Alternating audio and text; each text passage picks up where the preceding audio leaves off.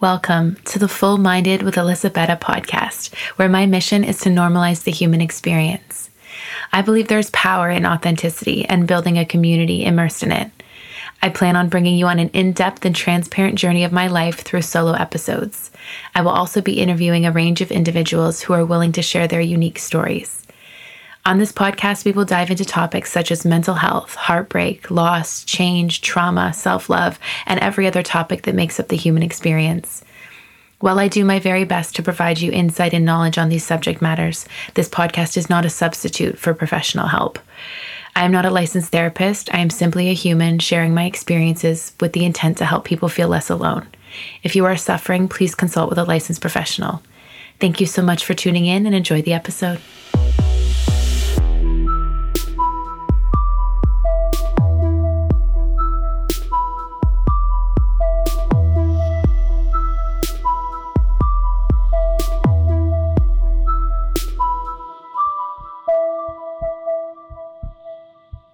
On today's episode of Full Minded with Alyssa Betta, I interview one of my dear friends, Dan Edwards. For those of you that don't know Dan is an amazing individual who has faced so many challenges in his life, and he's such a beautiful example of turning pain into power. It's truly inspiring. I know he inspires so many people, his whole community, his following, myself included. I'm honored to have him be my very first guest on today's podcast. Dan is actually a co-host on his own podcast called Coffin Over Comfort Zone. Fabulous podcast. Definitely check it out. 10 out of 10 recommend. And today we dive into picking up the pieces after loss or change. We went into this podcast blind. We had no script. We were just like, fuck it, let's wing it. We both had questions prepared for one another that we read to each other for the first time on the podcast and answered. So it was just very authentic, very genuine. We had a lot of good banter, a lot of back and forth. He's such an insightful person. I truly can't wait to listen to the podcast again. I know we just finished recording it, but I can't wait to listen to it. It was truly an honor, and I can't wait to have him back for more episodes. So we hope you enjoy listening to this podcast as much as we enjoyed making it. This is a great podcast to listen to if you are enduring some type of loss or change in your life right now and you need some motivation or you need some tools to help get you through it. And it's just going to help you feel less isolated as well. I think the biggest thing, we talk about this in the podcast, is having community and having a network of people that we can rely on and listen to and be inspired by that doesn't make us feel so alone. So we definitely believe this podcast episode will do that for you. Enjoy. Hi, guys. Welcome back to another episode of Full Minded with Alyssa Betta. I am your host, Alyssa, and today I have a very, very special guest with me. His name is Dan Edwards. Dan, welcome. Hello. Thank you. Thanks for coming on. You're my very first guest ever. Hey, I like it. Honestly, So exciting. It's been some time in the works, you know what I mean? Like just, setting it up and everything. But, I'm always glad for conversation, especially with people that want to have, conversation too. So it's always rewarding. Absolutely. So, and it's you too. So it's awesome. Yeah, you love me and I love you. You're great. I've looked up to you for a while now. So I feel honored that you agreed to come on this podcast and thank you. Talk about all the nitty gritty of life. Thank you. So, you know how it's been a minute since I've been on the mics because Dan and I have been taking some time from our own podcast. So it's so if I'm rusty, just let me know. So like Dan, you don't have your flow. You got to work on it. Hey, no judgment. You're the first guest. Do you want to kind of explain to everybody because this was your idea, this topic, actually. I'm going to give you full credit for that. What we're going to dive into today. Well, because even from our last conversations that we've had, I've when we were throwing out ideas and stuff like that, what was it? Loss, change, and grief. Is that what Mm-hmm. Yes. Those are what it's all about. Even from the conversation Truly. When you were on our cast, those are the kind of things that that's the human experience. Yes. That's what the human experience is about. That's where it forms from. That's what we take into.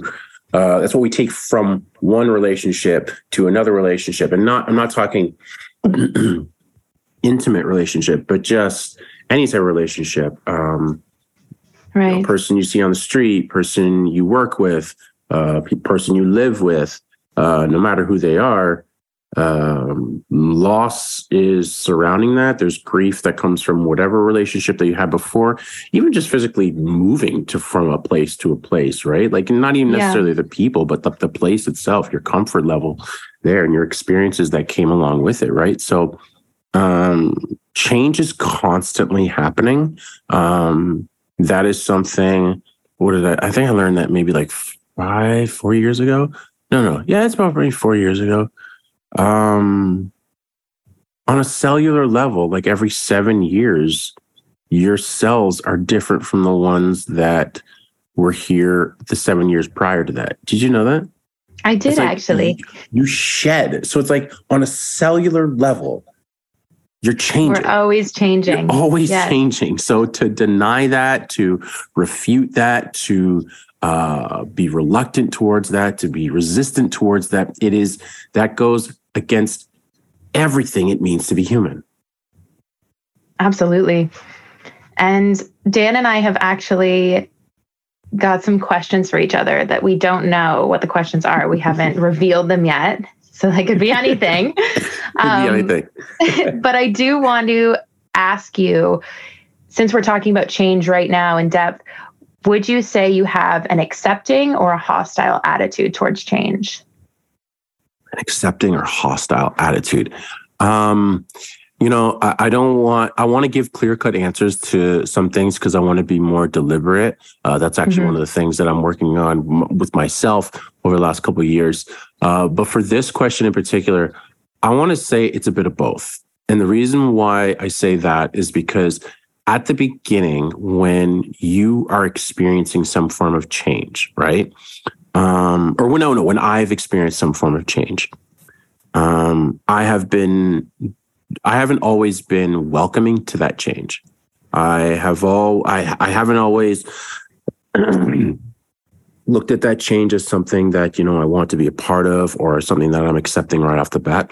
Now, I've cultivated a mindset that I can understand why things are changing and why things are necessary that they change. So I haven't always been the way that I am now when it comes to change. And it also can depend on the degree of which, of what the scenario is. Like, let's say we're talking about, let's go back as far as my spinal cord injury, right? So, for your listeners who don't know, I'm a C5, C6 quadriplegic. I've been paralyzed from the neck down since in August of 2006. And so, but I'm at the point now where I live on my own, blah, blah, blah. But at the time when that happened, that was something that I was very hostile towards. That may not have been the case for people looking from the outside, because social media was just getting started when I had my accident. But I saw, I guess, like newspaper articles and what people heard from word of mouth through other people, like, oh, Dan's in high spirits, Dan's this, Dan's great, Dan's inspiring, Dan's great. Yeah, let's be real. Dan, are we allowed to swear on this? Oh, fuck yeah. Are you kidding me? Have you met me? I know you, but I didn't know for a second. I was like, is Alyssa, oh my God, is she going to downplay herself throughout? Oh my God, no. This whole podcast is about normalizing the human experience, and my human experience is fucking shit fuck. So oh my God. please swear. Okay, I remember asking that on your podcast too. I always ask that when I'm a guest because I'm a fucking sailor, right? So I'm just like, can I be? Well, that's why I remember how you were before we started recording. And then you actually kind of switched up a little bit, but then you got back into it and I was like, okay. Yes. I was like polite. I was like, oh, thank you for having me. Yeah. And then I was like, start you were, but then it's like eventually, okay, oh, there she is. Okay. I can switch it up. Actually, I had to do, I was speaking on a panel for mental health. Right. And it was a religious event. And I was so scared because I was like, I am just constantly very offensive to some people. But actually looking back at the recording, I feel like I blacked out that whole time because I was just so nervous about saying the F word. Fair, which is fair. Yeah. But I didn't at all. And I just seemed so proper. And I was like, wow, okay, I can really reel it in when I'm trying. Anyway, long answer. Yeah, I swear. Yeah, long answer. Yeah. So what I was saying was, like, so from everyone outside looking in, they saw this, incredible, inspiring person, blah, blah, blah. But for me, and also the people that maybe were closer to me, like, Dan's a fucking mess. Like, Dan's a disaster. Like, he is trying, but he's not doing well. But like, to everyone else, it was like, hey, he's oh man, he's killing it. He's so good. He's got this great attitude about it. Right. And so my relationship with change is definitely one of more accepting of acceptance. It is now, but that isn't to say that it was a switch, like a transactional moment that said, "Hey, I am now like this when it comes to change. Right. I am now like," and I don't think.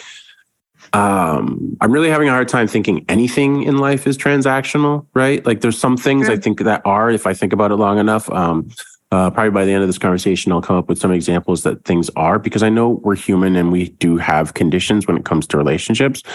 But when it comes to acceptance specifically, it's not transactional. It is a process. It is a gradual process. So, for example, when I wake up in the morning and I see my wheelchair, right? It's the first thing I see. It's next to my bed. There are some days, now some days it's easier than others. I don't have to repeat this every morning, but some days I do have to repeat to myself, this is my circumstance. These are my circumstances. This chair is part of my circumstances. And that is part of my acceptance process, to accept that this is where I'm at. Because some people will say, oh, he's fully accepted that he's in a wheelchair. No, I'm not. I haven't. Right. And I don't know if I've said this before to you, but when I dream, when I fall asleep, I'm not in a wheelchair. Like, in my dreams. Yeah. No, you never told me that. Yeah. My dreams, I'm not in a chair. And if I am sitting down, sitting down, for a period of time in the dream, I stand up eventually. Like, I'm never always sitting in a dream. I'm standing, I'm running, I'm flying at some points, I'm swimming. But like, walking is something I regularly do when I fall asleep, when I dream. And so to wake up from that and to see the wheelchair, it's not as intense and as difficult as it used to be, because this is going to throw you for one. When I originally had my accident, those first like 2 weeks, probably about three weeks, I was like addicted to sleeping. I wanted to sleep so bad, because every time I woke up, I was paralyzed or I couldn't move. Right. So when I would go to sleep, I would this is what I thought was the life that I was living. This is what I thought was normal. My normal was when I was sleeping. And then when I would wake up, this is abnormal. And then I'd go back. So it was very, very challenging in the beginning. And so I've had to remind myself, verbally say this out loud, that these are my circumstances. This is my circumstance today. And it doesn't have to be the same by the end of the day, but this is how this day is going to begin. And how do we want it to end? Well, that decides on the mindset that we bring to this day. That depends on, the mindset, the outlook, how we handle things that come. So it's just, like we said, it's ever going. It's constant, but so definitely not as hostile as it used to be. But it's a process. It's a continuous process. Oh, I like that question. I do. And thank you. Absolutely. And going back to the sleep thing, I think in a lot of cases of loss or great heartbreak, sleep is the best escape. I know when I go through a breakup, I go to bed so early, like 7 p.m., 8 p.m. Like, as soon as I start to feel some sort of sadness, I'm just like, you know what, fuck this. And there's that peace that comes with sleeping, and your heart is kind of resting for that time. Your heart and your brain are resting, and they don't feel the pain as intensely until you wake up. And there's even that moment, right before you're fully conscious in the morning, where you're just still living in dream world, and, your subconscious is running it, and then it kind of hits you. And so I think that's relative to a lot of losses. I think a lot of people would be able to connect with that. Oh, no doubt. No doubt. And it's, and one of the things that, like I said, I was addicted to it because it just is so natural. It's something the body needs too. And then like, it's so easy to want that because you're just, you're so much peace when you're sleeping. One of the things that I wanted to say to you when I got on here, this isn't one of my questions, but because you had mentioned to me about your previous relationship and that it ended, I did want to ask you about what is it like to go through something, I want to use the word traumatic publicly. Like, what is it like to go through like hardship publicly? And the reason I ask this is because when I had my accident, I didn't have a choice. It was all public. I was still in the hospital and everyone found out about the worst moment in my life. Everyone was talking about it well before I actually got to engage, or I didn't get to initiate the conversation about what was going on in my life and how bad it was. Everyone was just out there talking about it well before I even said a word about anything. So I was just wondering, like, because I know you like to post things on your social media, you're very active on it. Some people aren't as active with the relationships as others are, blah, blah, blah. But with this relationship specifically, what was it like to go through that hardship? So I guess that change part, but what was it like to go through it publicly?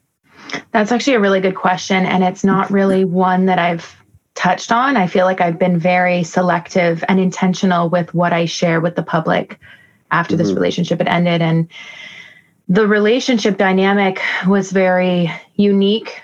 We had a long distance relationship. We actually talk about the whole relationship before I even meet him on your podcast. If you wanted to hear the before the scenes, you can go to Dan's podcast. Oh yeah, no doubt. Yeah. Go off and over comfort zone.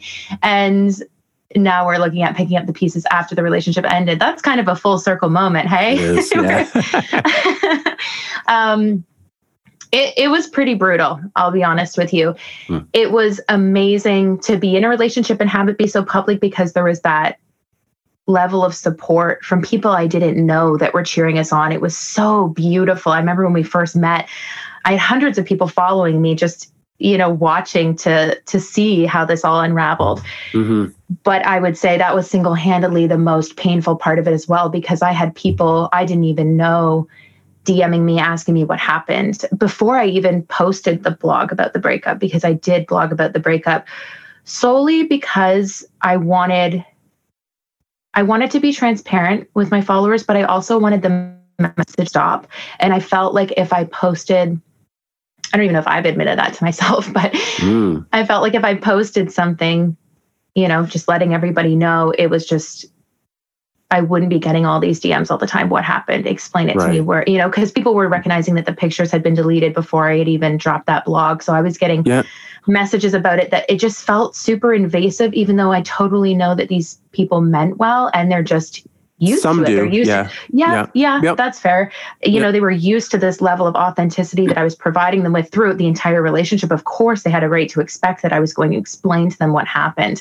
And I never did actually share the story of what happened. And I don't think I am going to. Oh, you don't have? Yeah, absolutely. No, No, and I know you're not asking that. I'm just, kind of reflecting on everything. But just because there are two people involved and I'd have to explain so many levels of it, right? It's not just one thing. God. It's a whole, I'd have to explain the entire dynamic of the relationship. I'd have to explain everything for it to make sense to people. Oh my God. Can I interject for a second? Yes. See, when it comes to people asking, like, what happened in your relationship with someone, whether it's public or not, like even just people that, within your neighborhood or whatever, your social group, when they ask you this question, I am always hesitant to talk about it in its entirety because there's so many layers of it that you have to actually give to a person in order for them to understand your scope from where you're coming from and the decisions that were made within the relationship or why it was terminated. Because like there are people that have asked me about some of my relationships that,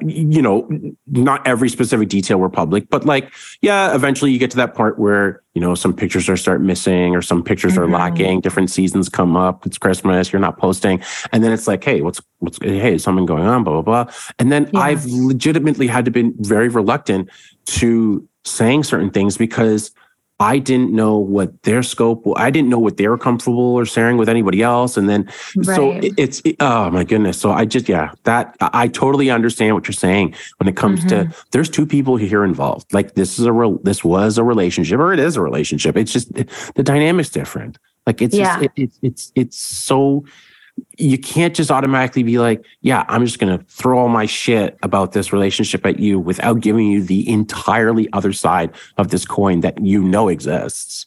Absolutely. And I didn't want to be disrespectful towards him in any way. I remember my dad reading the blog, and I mean, the people that are very close to me know what went down. They know exactly what happened. Yep. And my dad was like, that was very well written. You could have said a lot of things. You could have you said a lot of things that, were true, and you didn't. And you protected him in that, and you protected you in that. And that was very commendable, because I just didn't feel like those details needed to be shared on the World Wide Web. Absolutely. So one of the things that I had written down, actually I didn't write this, I just took it. I took a screenshot of, because when you told me about the breakup, and then I was like, oh, I haven't really been on social media with my one account or whatever, right? So I hadn't seen it.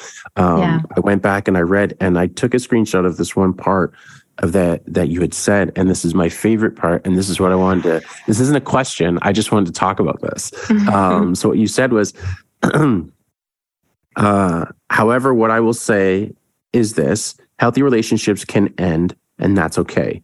You can outgrow people you love. There doesn't need to be constant fighting to know that your paths no longer align. There's wisdom in knowing when you are no longer gaining what you need from the relationship. Relationships ending are never easy. Emotions tend to come in waves after the relationship ends. Grief of what could have been sinks in. It can be a roller coaster of emotions, to say the least. My favorite part about this is the simplicity, and there's wisdom in knowing that you're no longer gaining from what you need from a relationship. And I wish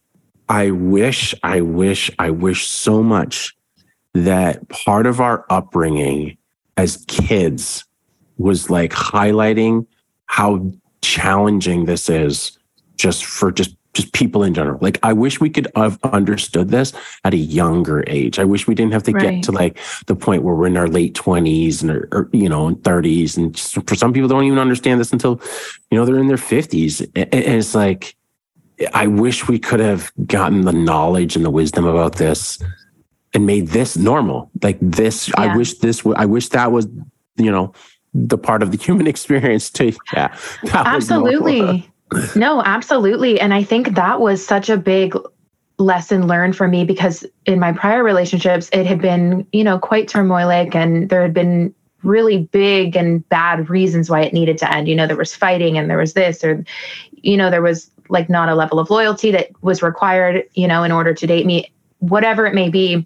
But this relationship was very, we had hit our ceiling with each other, and that there was no more room to grow together and the same direction we wanted to, at least. So it was very, I don't want to say the breakup was super cordial, because I wouldn't say that, but it was healthy. It was very matter of fact. It was very clean cut. There was, there's been no communication since. It's just, it was very necessary. And I struggled with that in my therapy session. I was like, I don't understand, I understand why this is ending, but it doesn't feel like it's bad so that it should end. And my therapist taught me that exact post, that I was sharing, is that it doesn't need to be turmoilic and abusive and terrible. And there doesn't need to be screaming and fighting for things to end. It's okay. There's so many people that come in and out of our lives. It's impossible for all of them to be a forever relationship. It's okay for it to have only been, it was a beautiful year and 7 months that we shared together. We learned a lot about each other. We learned a lot. We healed a lot. There was a lot of love there. But it doesn't mean that either of us are a failure, and it doesn't mean that we as a whole are a failure. It just means, that was our time. It's not for nothing. And that's one thing that like people, that's a common thing. Exactly. That's it right there. Yeah. People say I wasted so many years. Yeah. X amount of years. Yep. No. Yeah. I don't think that's a healthy way of looking at it, because, whether you hate them in that moment or not, or it is cordial, you still learned a lot and you still gained a lot, whether it be experiences, that you recognize, okay, this is not the love I want forever, or this is the love I want forever, you still learn things and you still chose to be with them. You still love them to a certain degree in order to be in that relationship. So yeah, looking at it as wasted time that's a waste of time. And that's important, because when you do that, it's like you're starting to like taking shots at yourself and like your self-worth. Yes.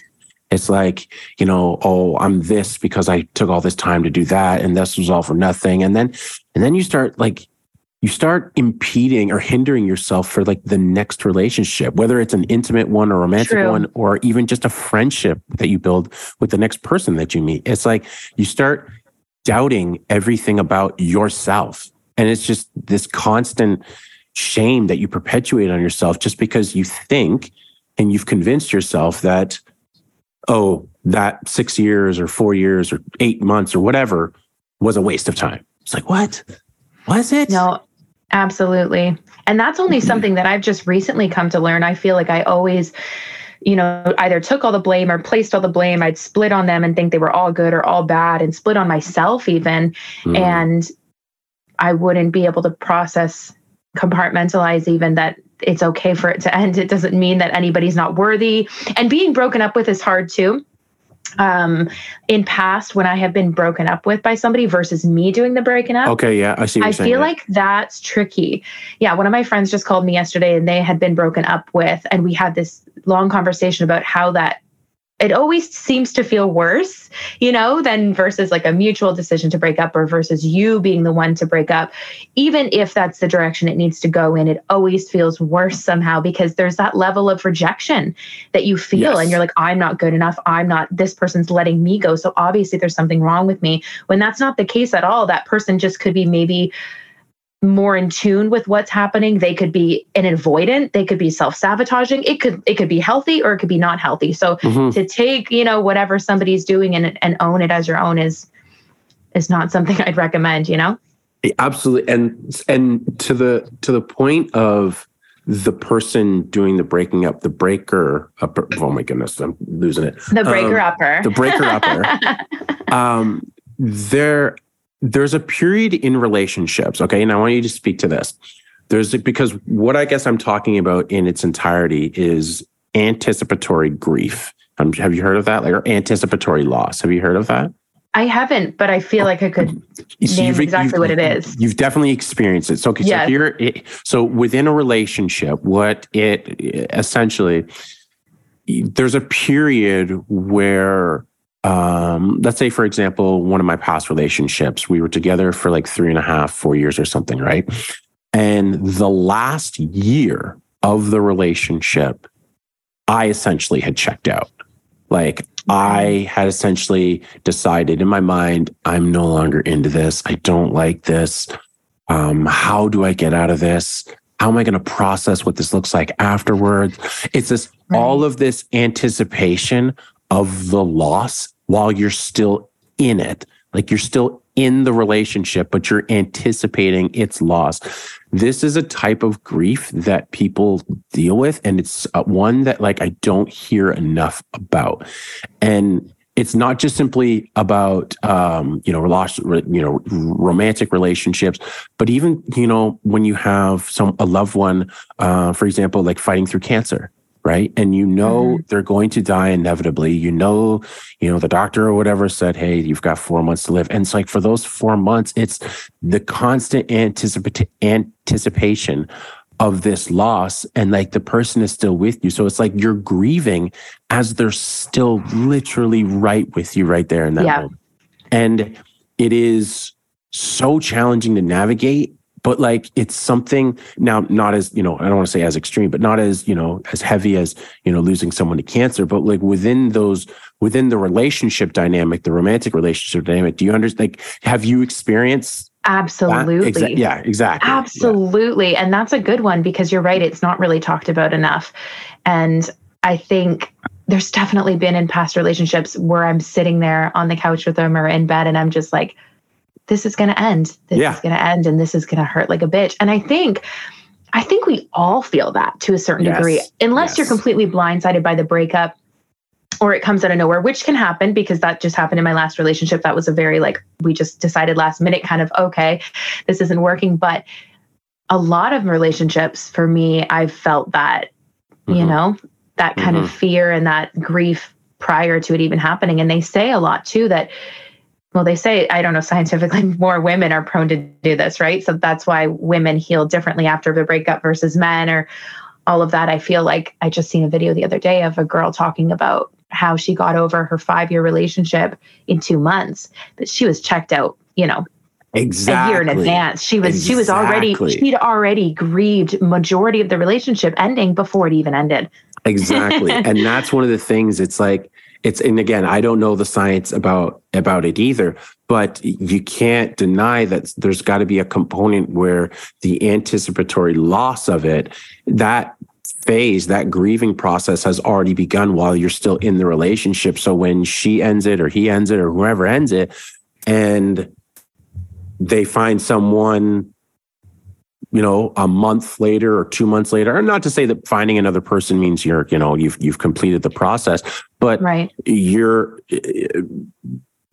outlook on life, some people are seamlessly some people seem, she doesn't seem like she's feeling that at all, or he seems like he's moved on quite well. It's because they've been grieving for the last X amount of months and years while actually being in it.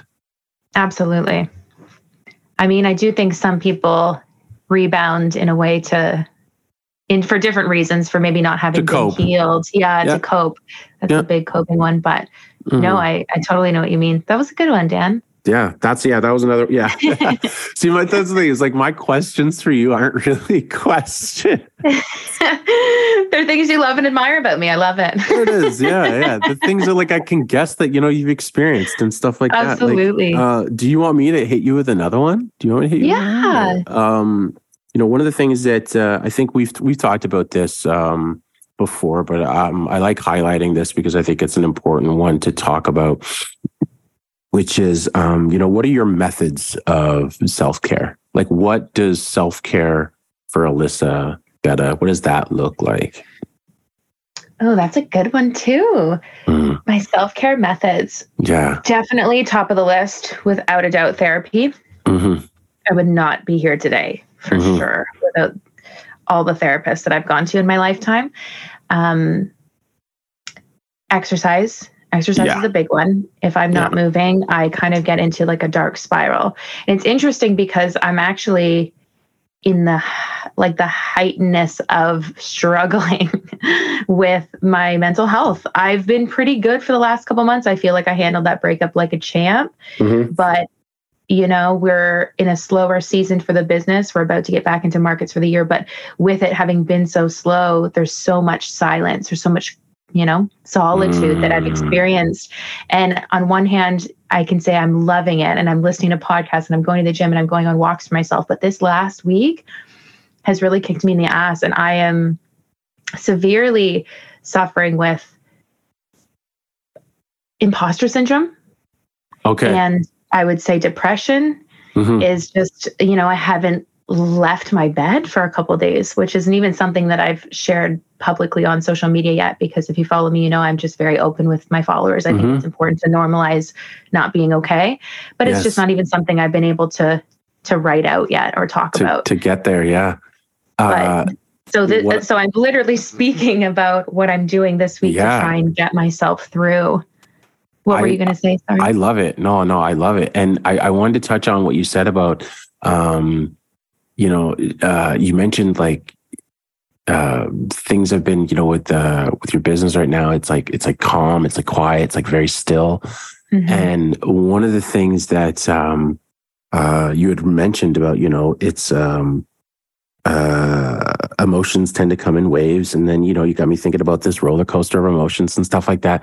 But one of the things when it comes to stillness, right, and silence, is it's very reflective. So imagine if, and then in the spirit of picking up the pieces,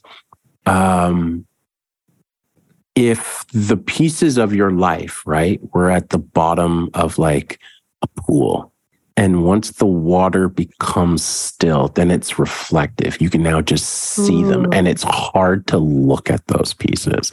Like, but you still have to pick up the damn pieces. Like, you still got to go in the water and go get those pieces. But because the water is still, you can see them clearly. And that's challenging because it takes stillness, it takes silence, it takes quiet and calm to actually see those pieces, to see those things within yourself. That's why there's like an exercise that that people can do where you like stare at your partner and stuff like that, or like even you can do it to a mirror, right? Like I like, doing it, and like you just look at yourself and you don't say anything. Don't like highlight on certain features of yourself, or even if you're looking at a person, just stare into their eyes. And what is so daunting about it is that someone is seeing you, someone's looking at you, and that's terrifying. Because that's ultimately the thing we want in relationships. That's ultimately we want as human beings. We want to be seen. We want someone to see us, and we want to be seen for being just us, just to be accepted as us. But that's also the thing that we fear the most, which is showing another person this is who we are. And when you can find someone who can see that and accept that and just deal with that, manage that, comfort that, console that, love that, say yes to that, greet that, everything with that person that they see, it's like, oh my God, like that's, and that's the thing that like I crave about connection. And I'm not saying I get that from literally every single person that I meet, but that is the thing that I am constantly seeking with interactions with people, is just simply to be seen. But that takes time. Like, you know what I mean? That does take time. Absolutely. But I love that you said that about, the whole stillness of things and, the way you're at right now, your mental health hasn't, you've been struggling with it. And that's, as you kept talking, that's what I kept thinking about, is just that calm water and those pieces at the bottom. I love that analogy. That you've got to look at. Yeah. Yeah. No, that's beautiful. And so true. And I feel like, the last couple months, I feel like my head has been above the water, and I've been so good, and I've been accepting all these things. And because radical acceptance is huge. It's one key thing that I've learned in therapy, to radically accept your situation, your environment, and what's happening right now is the quickest way through it. Because by living in, what could have been, and what did I do, or what I could have done is this, and this, and this, you torment yourself, and you constantly live in that state, and you don't go forward. And I think that is why I healed so quickly from this breakup, because I was like, this is what's happening. We had a beautiful love. It lasted this long. That's as long as we're supposed to be in each other's lives. What is my next opportunity? And that's when I birthed the idea of starting this podcast. I'm like, I have time to do a passion project now. I have the silence, and I have the time to do it. But this last week, after, sitting in so much stillness, there's a level of fear that comes with looking at the pieces of your life. Oh, yeah. As peaceful and as amazing as it was for, I feel like the first half, this last week has really got me like, holy fuck, an imposter syndrome. It's unnerving. Oh man, we could do a whole episode on imposter syndrome alone, because having mental illness and being a business owner is such an interesting mind fuck. It's such a beautiful but challenging thing. And, there's so many days where I don't feel like a boss babe. I'm like, can I even do this? Like, is this even worth it? Like, what am I doing? Like, cause you never really know what you're doing when you're running a business. Every day you're like, what the fuck? You know a little bit more every day, but you still don't know what you're doing as a whole.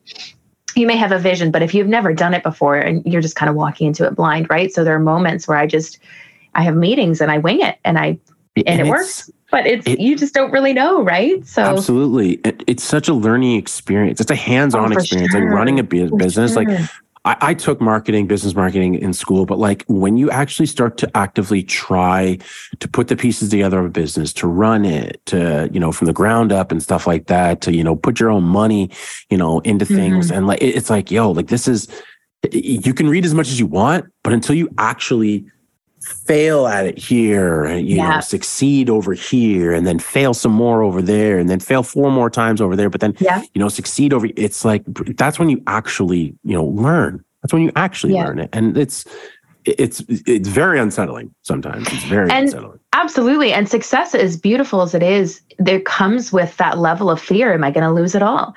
Like it's just that human way of thinking of, okay, this is beautiful. Kind of like when you're in a relationship and you're like, what if it ends? You just think worst case scenario. You just fixate on that. And that's kind of, the state that I've been stuck in with my own mental. But I wanted to share this with you. Yeah. I had a call from somebody that I am friends with yesterday, and we hadn't spoken in a while, and they called to share what they're going through right now. And it's really dark and it's really fucked up and it's really sad. And I was crying on the conversation. I didn't let them know I was crying because I needed to be strong for them. But in that, they said, I know we haven't talked in a long time, but because you advocate for mental health, I figured it was okay to call you. And I was like, oh my God, yes. And it was like in that moment, I was like, of course you're on the right path, Alyssa. Of course you're doing this. This person didn't is struggling with the will to live, and they felt like they could call you. This is your calling. This is what you're supposed to be doing. This is beautiful. And it was such a moment where it shifted me from, can I do this? Am I worth it? Am I going to succeed? To, I don't have a fucking choice. This is the path I'm on, and this is what I'm called to do, and I'm fucking doing it. Because there needs to be this voice. There needs to be people normalizing the human experience, like what I'm doing with this podcast too. It's so human to feel these things. And it blows my mind that mental health is as stigmatized as it is, even for how advanced Canada is, because you can have everything in the world. You can have all the money in the world, all the riches, the most, amazing partner you can ask for, everything. But if you don't have your mental, you cannot even fathom what you've got. It needs to be prioritized over anything. Mental health is everything, because you can lose it all very quickly by not even being able to understand and, fully comprehend what you've got in front of you. It's crucial. It's literally crucial. Absolutely. Like the mind itself, like the brain doesn't stop developing until we're like 25. And when, a child is walking and, trying to figure out how to just physically do physical things on its own, right? It stops like those developmental, that developmental, like physical developmental stage, like ends like well before 25, well before 25. And your mind is still figuring out how to develop. And so when you don't take care of the mind long enough, man, like what did you think was going to happen by the time you reach 30 or 35? You know what I mean? Like, we hear the term midlife crisis, and it's something that, you grew up hearing and like wondering, like, is this it? Am I hitting this thing? And now it's like, wait, we've been underprepared for this. This makes sense why we're like this at this age. Absolutely. What the hell is this? Why'd you throw me into this fire, man? Like, it's like society hasn't still actually, I shouldn't say all society. I think Western society hasn't figured out that, like, you've got to properly take care of what's going on between the ears. And one of the main things that I think we ignore is the network that people have. Like, your friend reached out to you because they felt that you are someone who talks about this sort of thing often. And guess what, Alyssa? The same thing happens to me. I have people in my DMs that reach out that I haven't spoken to in years and stuff. And some of them can be my close friends, but we've never had these kind of conversations before. But because they know this is the kind of stuff I post, this is the kind of stuff I talk about, they know that that's where an outlet is. It's like when you're in a house, right? And you're looking out, you just move into a new apartment, right?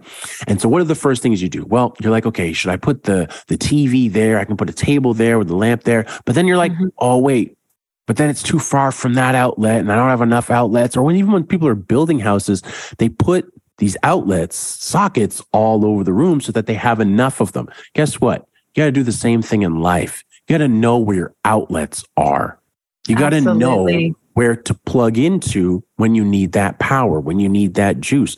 And when you don't know where your networks are, then you're stuck in a situation where you got the couch on the other side of the room. You got to plug in your iPhone to the other side of the room. And now you're just uncomfortable on the couch trying to read this lax text message that like someone sent to you, but your phone died when it was happening. Bro, it becomes a mess. But the point is you got to know where your network is. And your friend, they knew. I don't know if, they knew. They knew where their outlet was. They knew where an outlet was. They knew where you were. They know that you talk about this sort of thing. And because it was normal to talk about with you and not, I'm not telling you you're just, a mundane socket on a wall, but you've got the juice. You know what I'm saying? You've got the juice is what I'm saying. Thanks for clarifying. No, and I don't take that stuff lightly, right? I feel it's such an honor to be that for people. And I get a lot of DMs too, even from people that I don't know. I had someone reach out just being like, hey, I'm going through a breakup and I don't know what to do. Or, hey, I need to break up with my partner because of this. Can I get your advice on it? And I get a lot of messages over like social media. Yeah, a lot. And people just being like, I had someone message me the other day saying, hey, I know we don't know each other well, but I got diagnosed with BPD and ADHD. And I'm just so thrilled to finally have something to be able to identify, how my brain works with. And I just wanted to tell that to you because I know you also have those diagnoses, and I've been following your journey for so long. And I'm like, absolutely. I'm so proud of you. I'm happy that you're taking this, you're receiving this so well. For me, figuring out what I had was, puzzle pieces connecting. It made me feel amazing. So it's just cool that I just feel honored. I feel honored that people share those things with me, those most deep and intrinsic inner workings of their life. This person that called me yesterday was like, I don't know who else to talk to. I don't know if there's anyone else I could share this with to the depth that I'm sharing with you. And that's just, there's like not really any words to explain that. That just Alyssa, feels like that is scary to me when I think about it. Like that sounds so daunting to me that like people walk around this earth before the time of social media, just like erase social media completely, right? Like you're connecting to these people through the internet, remove the internet from the equation. And what the hell were people doing before that? You know what I mean? Whoa, did I just lose you? Oh, yeah, you did just lose me. Repeat what you just said. Sorry. You said goodness. That's so scary to me. And then we start. Yeah. Oh, so what I was saying was like, that is like, it sounds so daunting. Like when people reach out to you like this, that sounds so daunting and scary to me, because if you removed the internet from the equation, right? Like let's say you moved just social media from the equation. What were people doing before then? Like how were people connecting to a person who talks about this stuff? Because to find somebody to talk about this stuff, to talk about mental health, to talk about mental illness, to talk about this day-to-day struggles that you go through, to talk about depression, to talk about, any type of level of anxiety that you're going through. How do you find this person? And how do you, is it normal to talk about this amongst your social group at the bar with friends or at coffee with, a group of friends, or in the hallway with friends, or at work with friends? Like, is it normal to do that then? But it's like, how were they figuring that out? And even today, in a world where the world is so connected, but also so disconnected, like, how are people finding their people? How do you find your people in all this, man? Because now you're just out there swimming and saying, hey, let me just talk to this person on the other side of the planet who I'm just following through social media.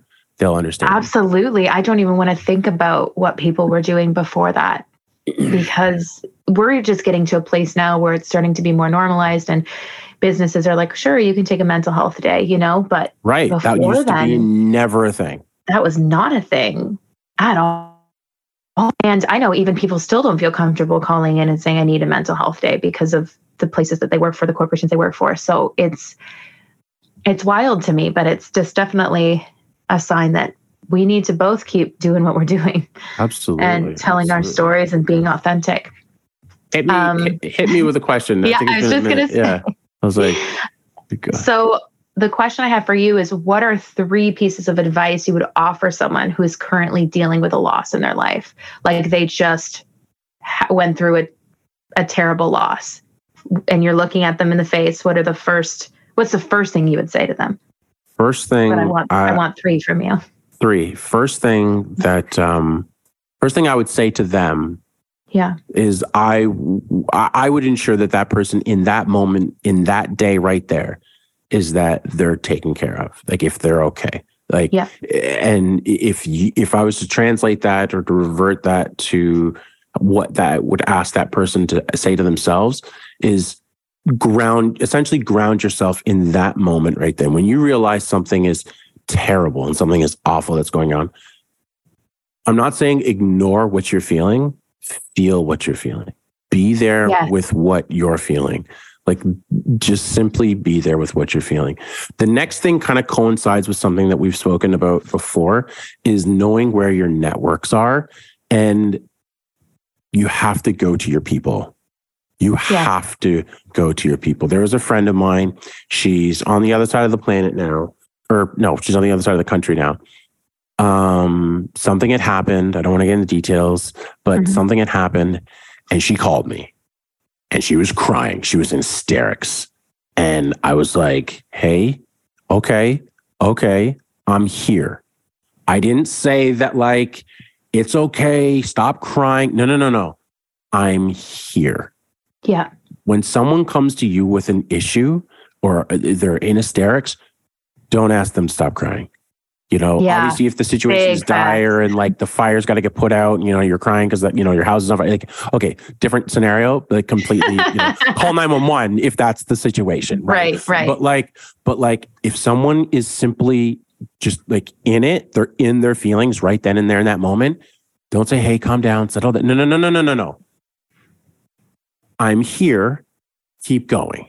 Let whatever the hell that is out, but I'm here. Just simply repeat that over and over. So that coincides with knowing where your network is, right? So 1, I would just make sure that they're grounded, they're safe in the moment that they're at. 2, know where your network is, know where your people are, go to where your people are. There's a saying that I can't remember who said it. I can't remember where I first heard it. But I think it was like Marshawn Lynch or something like that. No, it wasn't.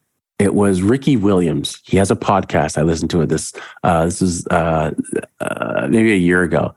He's like, go where you're celebrated, not where you're tolerated. And like that, that in my mind. Love that. Yeah. That in my mind, it sits in my mind and it tells me about hard moments that this, and even challenging moments, not just like, when, it shit's real, but like in even any type of moment, like, live where you're celebrated. Like, don't go where people just tolerate you, man. Go where people celebrate you, man. Yeah. So that, like I said, like that coincides with number 2. I guess number 3 would be, it takes a while. Acceptance is a process. I know we've talked about this a little bit more, but remember that this is going to come in waves. This is going to come in waves. You're going to have a great day on Tuesday. But guess what? Wednesday, the sky might literally be falling. You know what I mean? Thursday, hope is something, I've read a book. Hope is something that comes in the morning. Hope is something that, people find at the beginning of a week, the beginning of a year, the beginning of a month. Like there's hopefulness that tends to follow when it comes to 1st of March or 1st of May, 1st of June, stuff like that, right? Or it's the first day of spring, right? You know what I mean? People get hopeful, right? The morning is filled with hope. So, and one of the things that I love about the life that I live, I want to live in someone asked me like, what kind of world do you want to live in? I responded with, I want to live in a place where people go to bed excited about the possibilities of tomorrow. And I mean, everyone, like you know, from the people living on the street to the people living in the penthouse, right? Like I want everyone to go to sleep hopeful for tomorrow, because or hopeful for what the day may bring, because that's all life is. It's nothing but possibility. So what you're going through, ground yourself in that moment, know where your network is, and oh my goodness, it's going to come in waves, but be hopeful in the morning, be hopeful on this next season. And just, I know it may suck from time to time, but, you know, there are bright spots on cloudy days. There are, you know, terrible, shitty moments on sunny days, right? Like it goes both ways, right? You know what I mean? I'm in a program right now, and there's people, we have conversations about, you know, what if that happens? What if this happens? And what if that happens? You know, we're talking about different things that happen in our placements for the program that I'm in. And it's like, you know, I'm always asking people, like, what ifs cut both ways? Like, don't just swing what ifs in one direction. That's a good one. Yeah. Swing it in both ways. Yeah. What ifs cut, but what if that doesn't happen? What if this doesn't happen? What if that, hey, what if it does happen? Like, what if it's amazing? Yeah. What if it's amazing? What if it's great? Oh, what if it's terrible? Yeah. What if it's the best thing that ever happened to you? Absolutely. It is. Stop thinking about negative and positive. It just simply is. And just deal with it when you get there, and like handle it, because otherwise you're just stressing about the nightmare before you're even asleep. You're ruining your quality of life in those moments right before you go to sleep. Exactly, for no reason, because it may or may not turn out that way. Exactly. So that was beautiful. I'll be calling you when I endure my next loss, because wow. Oh man. Well articulated, Dan. That was. Yeah, you hit a lot of points there. Oh, thank you. And to highlight, you know, I don't know if this was one of your questions or not for me, but one of the things that I had written down was in terms of, because I mentioned that, I mentioned before that people have said, you know, when I had my accident originally, people were like, oh, he's so amazing, he's great, he's so inspirational. And then, you know, I started doing like public speaking, motivational speaking, maybe 3-4 years after my accident. So 2009, 2010. And then I really started getting into it in 2016 when Sarnia had a bunch of youths committing suicide that year. We had, like, at one point there was like 3 in like 4 weeks or something like that. It was crazy. And these were all like high school kids. I think I remember this. Do you remember what year? This was 2011, 2012. Oh, when this happened.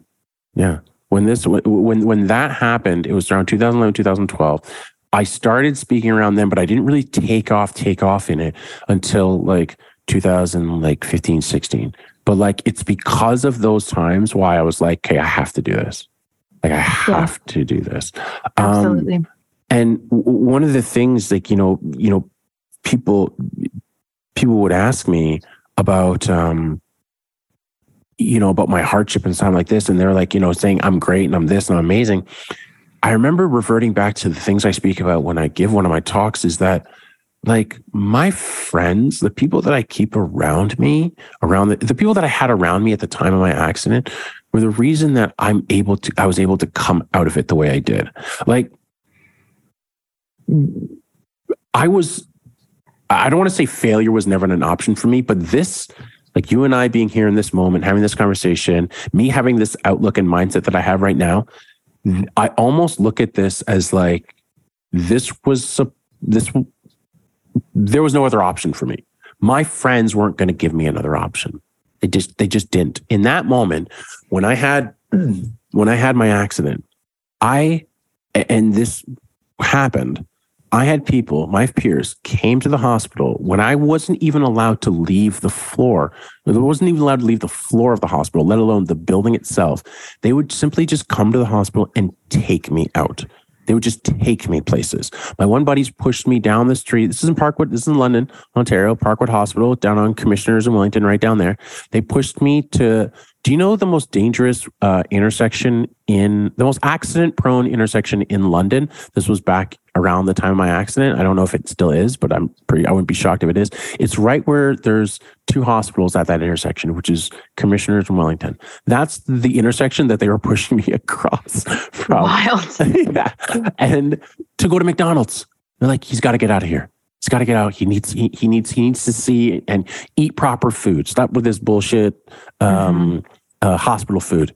And of course, I had diarrhea for the rest of the week because my body hadn't eaten that food in so long. But like, it didn't matter to them. It's like, this is our boy. This is what we're going to do for him. And I had so many friends calling me, reaching out. And then even after, after the initial accident and everything died down a little bit, like I know my friends were going away to school, but I had so many people coming to me to help me. And why I say this is because you're not meant to do this alone. Like you're not. Like you weren't designed to do. There's a reason why humans, when they touch each other, like skin to skin contact, there's a reason why certain chemicals start to explode within our minds, like inside our brains. Like there's a reason for that. Oxytocin, there's a reason why it just boom when you have skin to skin contact. Why? Because you were meant to. It's not there by accident. You're supposed to hug a human. You're supposed to hold hands with a human. You're supposed to embrace another human. Like this is all stuff that this is all stuff that we have to do for each other. Yeah. And so one of the things I had written down, so this is like my intro to this thing, and I want to get your take on this. When you find in relationships with people, I see one of the common things that I see get posted with people. I'm not saying you, because I don't know if you have posted this or not, but people like to emphasize that their partner is their quote unquote, their everything. And I find that sometimes to be very dangerous because I didn't have one person like carry me through my grief, carry me through my loss. My buddy came over, a buddy of mine came over a few weeks ago and said, he's going through this heartbreak, he's going through this breakup and stuff like that. And one of the things that I emphasized to him was that you got to tell the boys, you got to tell us what you're going through so that, and now I didn't say this part to him, but I'm going to say this on the cast, so that I'm not the only person to help you through it. Because 7 of us can carry you better than one of us can. Absolutely. 7 of us can carry you more efficiently and effectively than one of us can. And I feel like when you're in a relationship with a person and you call that person your everything, that means your cheerleader, your nurse, your doctor, your physician, your confidant, your go-to, your lover, your friend, your best friend. Like, I understand that a person can be some of those things for you, but asking a person to simply be all of those things to you, I think you're setting yourself up to fail. Yeah. Absolutely. And I do agree with that. I have definitely in past phrased things like that because I believed it. I believed it. I believed it at one point that these people were single-handedly the reason that I was being kept alive and worthy of love and all that shit. Now that I have found love within myself, I don't believe that at all. I believe that they're one person. They're not the world. I'm the world. Yeah. Like I have everything I need within myself, to fully function and bring that to the table. But there's nobody else in the world that can complete me. These people can help me on my journey. They can be, help being with the stepping stones, but they're never going to be the other half of me because I am whole on my own. And that's important. I love that you said, bringing it to the table. That's what you got to do. You got to bring yourself to the table. Now, it doesn't mean that you can't continue to grow, can't continue to heal when you're at the table. No, absolutely. You can still do those things, but you got to bring yourself and the love that you have for yourself. You got to bring that to the table. That's got to come to the table. Yes. Because if you're asking that person to bring your love for you to the table, if you're asking them to bring your love for yourself to the table, that's how are they carrying their own love? You know what I mean? How are they supposed to manage any of that or in essence, all of that, So, you're absolutely right. You got to bring that to the table and you got to complete yourself as well. And you have to, I got to know how to love yourself, but definitely. And that was one of the biggest things, for me is accepting the help as well. When you go through loss, when you're going through, the picking up the pieces process, right? some pieces are going to be sharper than others. Some pieces are going to be heavier than others. Some pieces are going to need a delicate touch to pick up. Some pieces are going to be hotter than others. Some pieces are whatever. Some pieces you're going to need help picking up. And when other people reach down into that water and pick up that piece for you, let them. Let them help you. That was something that was challenging for me to do in the beginning, was because I was constantly happy because I physically couldn't do things for myself. Like I physically couldn't do simple, basic things for myself. And from a mental health standpoint, we have this thing called ego that we want to do things for ourselves. And I love myself. I love the life that I live. I do. I was very obnoxious, chauvinistic, egotistical when I had my accident. I'm not shitting on myself. I'm just saying these are observations. Yeah. And I was very prideful. And when it came time for someone to feed me food, I didn't know how to do that. I didn't know how to accept that. And I had to get used to the idea that, okay, it's okay for people to help you. It's okay to need help. Because when you're at your lowest, like it's okay to accept help.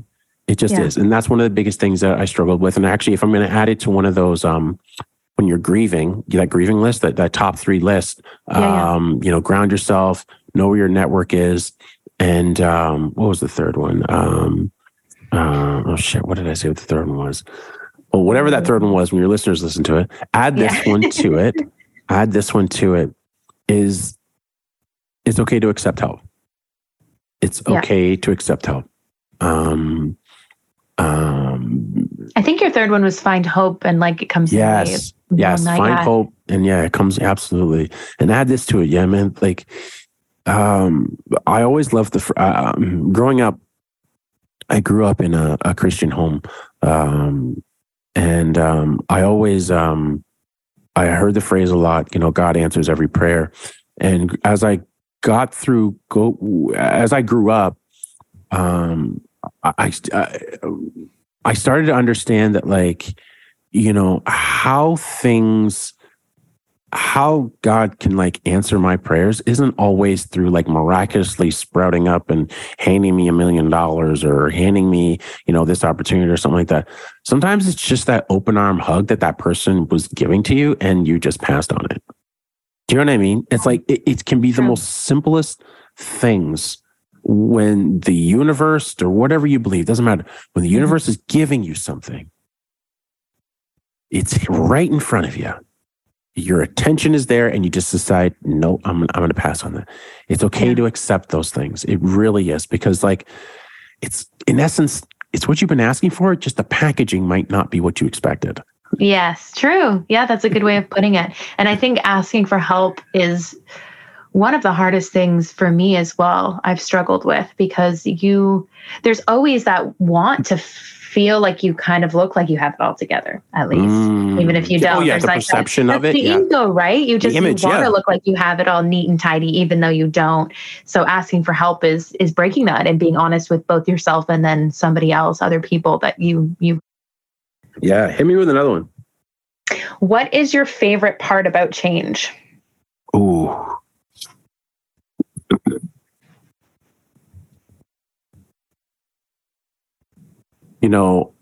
My favorite part about it is probably the thing that scares me the most about it.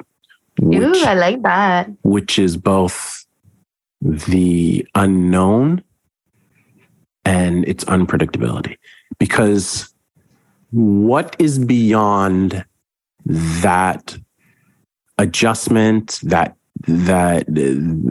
change, what is beyond that fence and beyond this, leap that I'm about to take, or that I've been thrust upon, or, that door that I've just been forced through, this new space is one, I can create whatever I want in this space. You know what I mean? Like am able to create whatever I want in this space. And guess what? When I start creating, I'm going to find different things that I couldn't create in the other space, but also I'm going to have to I also get to let go of things that no longer fit this space. And all of that is terrifying. Absolutely. But yet so exciting. That's the thing. It's also exciting. It's also exciting. So, when you're looking at a canvas, right? When you're looking at a canvas, let me give him a more real example. When I had my accident, there were, I don't want to say like the people that I had in my life were best of the best, and I knew who my people were, because I didn't. There were relationships that I had that I thought were the ones that to help me through this. And guess what? They didn't end up being the ones. They weren't able to handle what I was trying to handle. They weren't able to live in that new space. They weren't able to grasp that new space, understand it. They weren't made for that space. And guess what? That's hard, but that's okay. Like that was very difficult. I started being like, what the fuck? Like, who are these people? Why the fuck, why aren't you not around anymore? Like, how could you dog me like that? Like, treat me like that, abandon me. Like that's, it makes you question so many things about yourself, but also, the decisions that you made in the past. So, we just talked about that. But like, once I realized that like, okay, they weren't made for this. Yeah. Like, they weren't built for this. They weren't cut out for this. So what is this? Like, what's supposed to be here? If they're not supposed to be here, then what is this space supposed to actually look like without this person in this life, or without this change, in this new space? And so that creating process is something that, it takes time. It's not coming overnight, but when you're intentional with it, when you're intentional with your change and your process, man, you get to see so many beautiful fruits. You get to reap so many fruits from those seeds. But you got to lean into it. It sucks. You're going to fall. You're going to screw up. Yeah. Oh my God, it's going to be ugly. You hear about, the presentation of it when people do see on the internet, right? Someone's new job or new venture, right? Or, they move to a new city or something like that, like yourself, right? But what they don't see is, some people had to leave an abusive relationship to get to that point. Right. Some people had to leave a very toxic environment with their family members to get to that point. Some people had to walk away from friendships and relationships, work environments that no longer served them. They could no longer meet the needs of the life that they were creating and the space that they were creating, or the space that they were bound for. Like, it's okay that, when you're walking a certain path, walking a path in life, and some people's light is only shining so bright. Like, it's okay that their light doesn't shine as bright. It's okay. That's not a problem. That's not a slight at them. And it's not to boost your ego that your light is shining brighter. It's just that that's as far as they can go for some time with you. And as you continue, it's like, oh, you know what? It's okay. But guess what? That light is still shining. And, no, absolutely. Not everybody is meant to go on your full long-term journey with you, right? There's pieces of it that people are supposed to help with, certain areas of it. And, going back to relationships needing to end without feeling like it's failure. I feel like that's a very beautiful mindset to get into, and just learn to accept the ebbs and flows of life and how people come and go, and just, change is a part of that. It can be scary, but embracing it fully is what helps me eliminate the fear aspect of change, because I feel like by embracing it and just jumping, radical acceptance, practicing that and just accepting what is happening, you're able to look at it with a positive frame of mind, a positive perspective. And I mean, life is 100% perspective. Your happiness is fully dependent on your perspective. It's not your situation. It is your perspective of your situation. We're all handed different cards, different 100%. decks, however they may look. But, 100%. your happiness and the way you view life is solely in your perspective. I feel like the me years ago, I constantly viewed my life being like an attack. I was like, this is a joke. This has to be a joke. What is this shit? I just felt like life kept dumping on me. There were so many heartbreaking things that happened that it was like back to back to back, right? I had gotten broken up with by somebody that I loved. He just went ghost, just literally left my life, no explanation. Wow. I tried to move into a new place and I got bed bugs infested. And I was just like, oh my God. And then like something happened with my job and it was just so many things piling on. And I remember being like, what the fuck did I do in a past life to deserve this? I was like, I was a piece of shit in my past life, bro. This is crazy.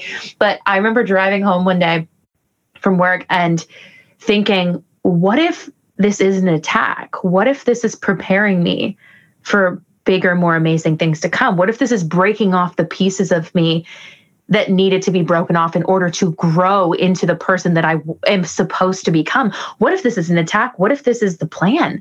What if this is the plan and I've just been shitting on it this whole time because my perspective was in the dumps? So I remember coming home to my roommates and I was like, guess what, guys? This is my new perspective.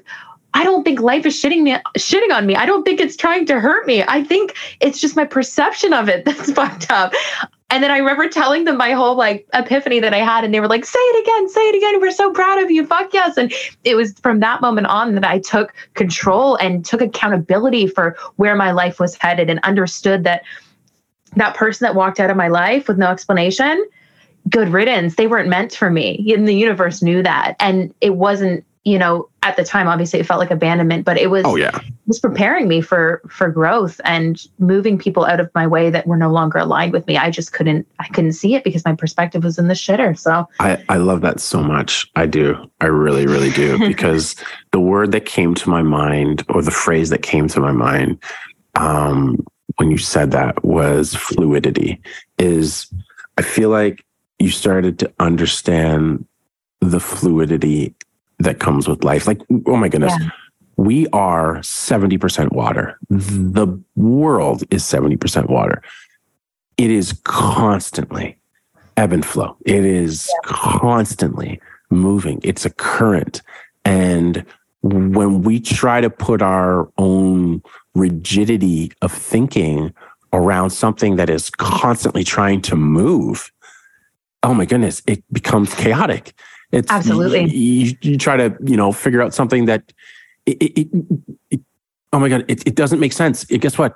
It wasn't trying to make sense. It was just trying to be what it was meant to be, which is just constantly moving. And just let it flow. Yeah. Yeah. Just let it flow. Just let it flow. And like, easier said than done, but oh my God. Let it flow. All of this is easier said than done. Like none of this is easy, but it's like, that perspective that you get when you realize that like, oh, I don't have to be the boat that's on the water. Mm-hmm. I am the water. Yeah. Like water doesn't get seasick. It's water. I love it. If you think you're the boat right now in your life, jump off. You're actually the water. You're actually the water. You're actually Moana. It's 100%, man. You never stopped being Moana. You never stopped being Moana. You just didn't realize you were. You just didn't realize it, man. Like, oh my goodness, it's so true. And like that's actually one of the things that I wanted to ask you about when it comes to loss and change. Actually, more specifically, loss. Okay, so I'm a visual person. Like are you? Yeah. We're water. We're not the boat. We're the water. We're outlets in a house. I can tell you're visual, Dan. Everyone knows you're visual. Oh my gosh. I love it. I need it. Oh no, it's amazing. You're painting beautiful pictures. Yes. Thank you. Oh my gosh. I feel so seen when someone says that. Oh my God. I love it. So that being said, what do you visualize? Like, what comes to mind when you think of loss. Can I throw you mine first as you think about yours? Yeah. Okay. Yeah, that's good. So visualizing loss, it's like a highlight reel for me that begins with getting cut from my my baseball team, my travel baseball team. And then it goes on to, leaving that and just doing basketball, then getting cut from the basketball team, not making it there, deciding and just sticking to swimming, then just swimming and football, track and field. Those were it for me. And then it's this like constant, it's very sharp. It happens very quickly, but it's all of these things all at once. And then it goes into my accident, and then it's,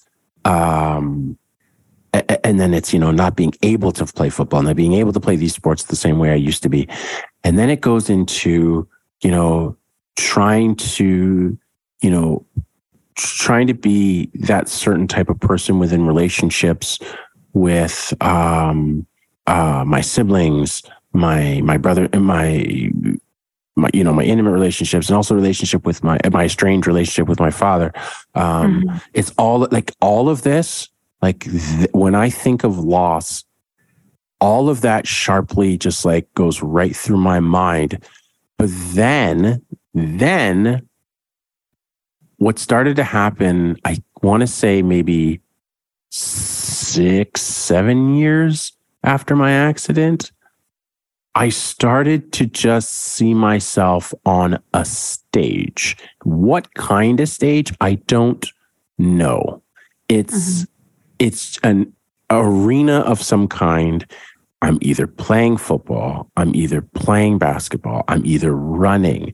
It may not even be for an event that I'm running. I'm there.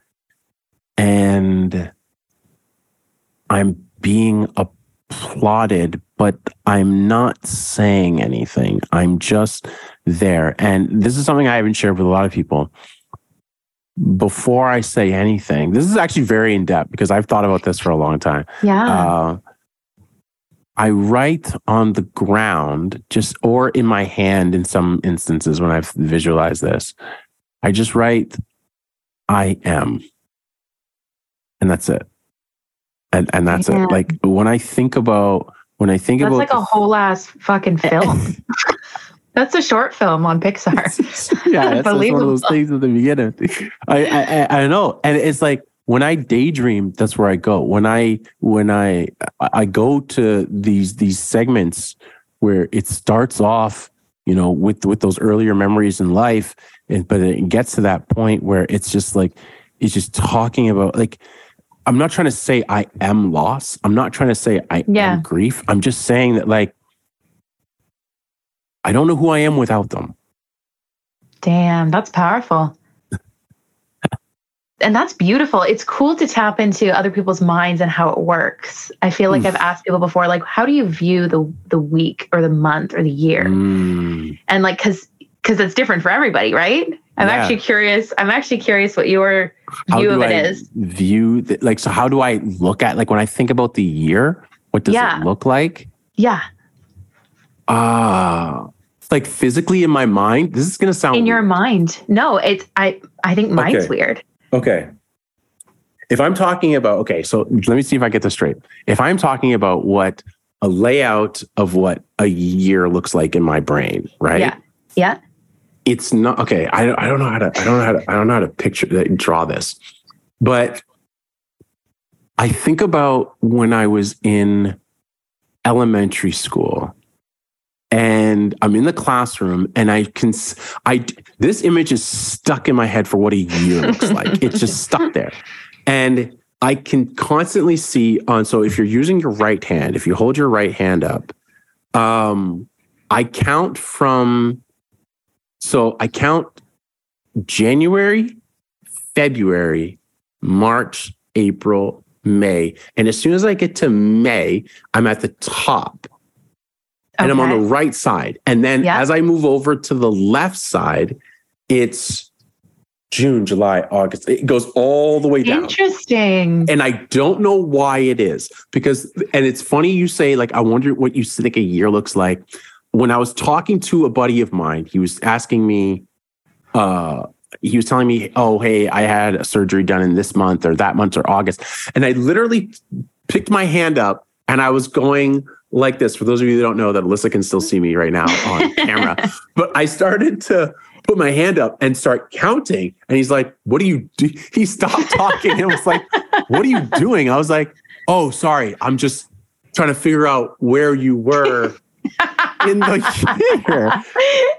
And I was like, oh, and it made me realize that like, oh, I've always done this. I have always done. That's what a year looks like in my, and I don't know why. I don't know, but I think it's from my earliest memories as a child, looking at a classroom calendar. Yeah. But so that's what, that's so fascinating. Yeah.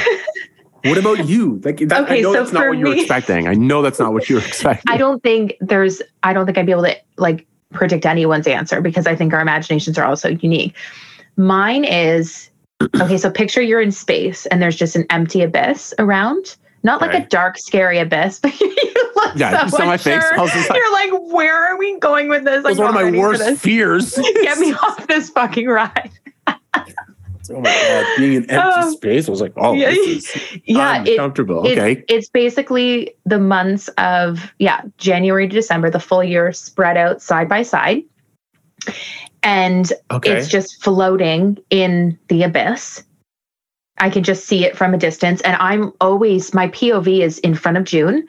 And I'm looking to the left if we're in the beginning months. And I'm looking to the right if we're in the following months.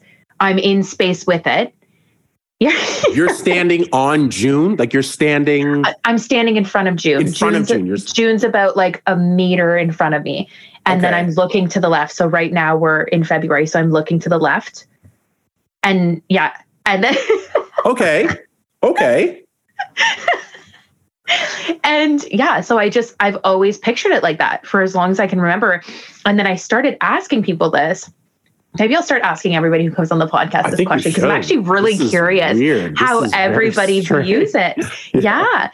So it's not a scary abyss though. I know you got really, you jumped back there. Oh yeah.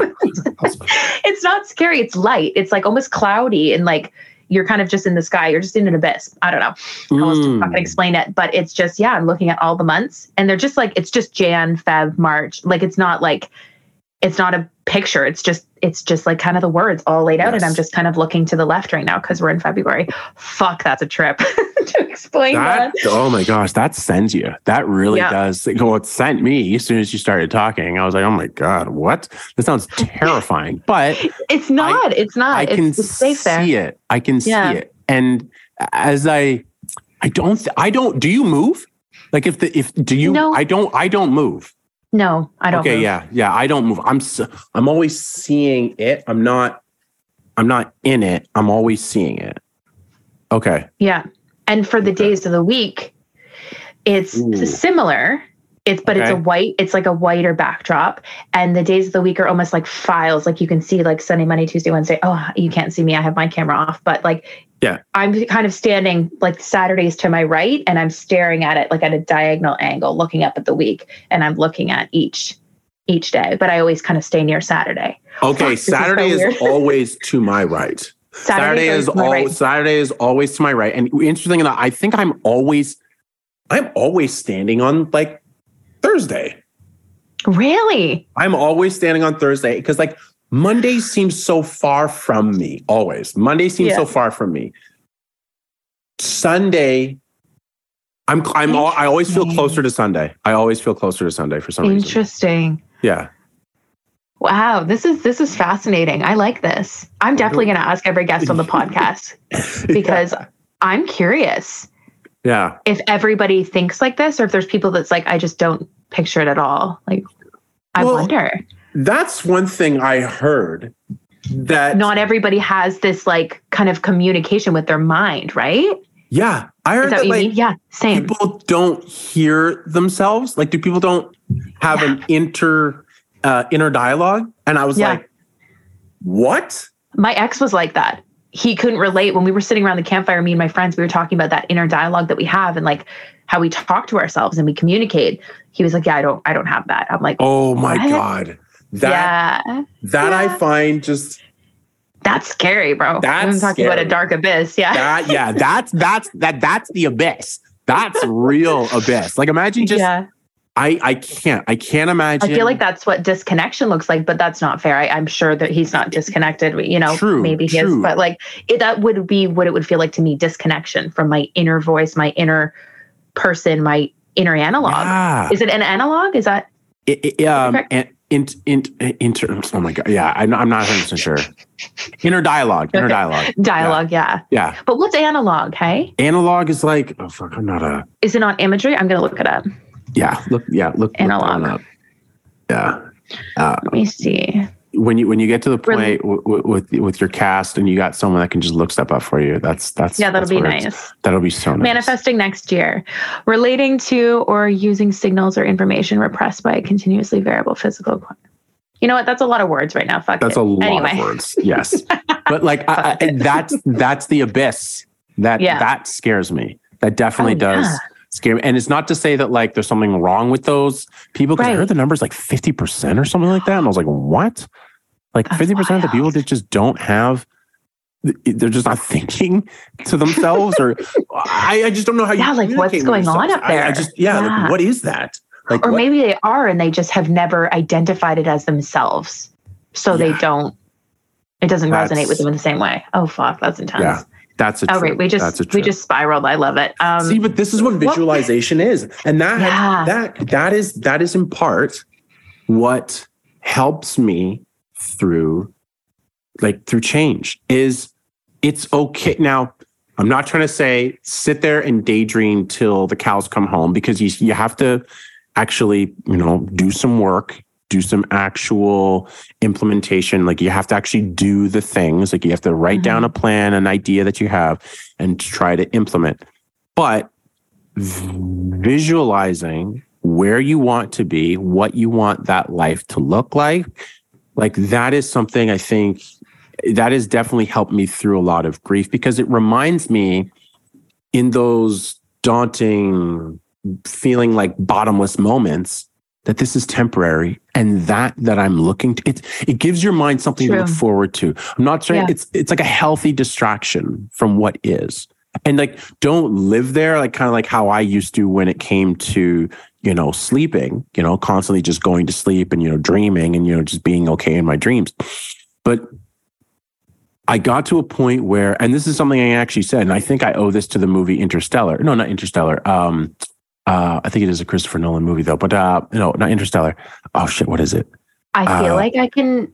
Not Interstellar. Inception. I'm so close. Inception. Yes. Inception. Yes. Inception. I got to a point where I said to myself, I want my dreams to be envious of my reality.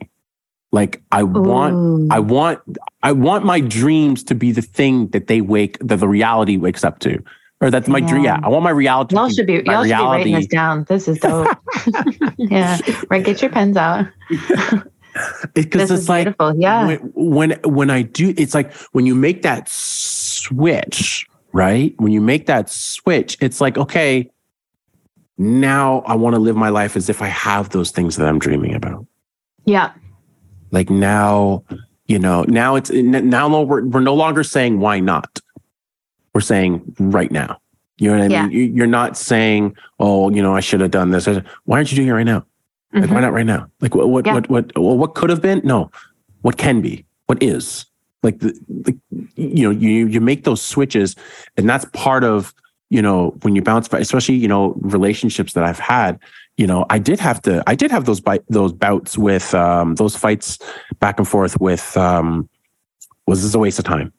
You know what I mean? Yeah. Like what did I do here? Or one of the things I thought of was a lot of my friends got married, and my girlfriend at the time, when I was going through a lot of those weddings, was I was that couple. I was part of that couple that was fighting at weddings, like arguing. Gotcha. Oh my God. Brutal. And I'm embarrassingly enough, I'm not even saying like 1 or 2 weddings, bro, like multiple. Like one summer I had like 8 weddings to go to. It was like almost every wedding. And like, Yeah, that's cringeworthy. It's so cringe, but I try not to. And this is the part of the acceptance, the process of acceptance piece is I try not to hate myself. I try not to shit on that version of myself. I try not to be like, oh my God, you're an idiot for wasting your time doing that, like going through that and putting yourself through that. No, you were going through something. You felt at that time that connection was something that you wanted. You realize now it wasn't connection. It was just an unhealthy attachment. Yeah. You have become the person you are now because you can look back and see yourself for, that's who you were then. And it's all you. It's still you. Yeah. It's all you. It's still Dan. That's you where did the best with what you knew at that time. Exactly. Yes. Yes. Yeah. 100%. Okay. So back to your question. Yeah. Oh yeah. Yeah. Good Let's job. listen to that again. That's good job. That was a fun little trail we just went down. Okay, so you asked me what I think of when I think of loss. Yes. Immediately I think of me falling into again the black abyss. And then I think of me standing in whatever home I'm living in at the time and actively trying to pick up the pieces. Not even visually like leaning over and grabbing the pieces like you mentioned earlier, just rebuilding who I am as an individual. Because a lot of my loss, when I think of loss, I think of heartbreak, because that is where the majority of my loss has come from, is relationships ending and learning to pick up the pieces and learning to rebuild who I am as an individual. Yeah. So that's immediately what I think of is another heartbreak. And I think of just the ways that I've coped in past and how I would do that all over again. It's interesting that neither of us mentioned like physically, like someone dying. You know what I mean? No.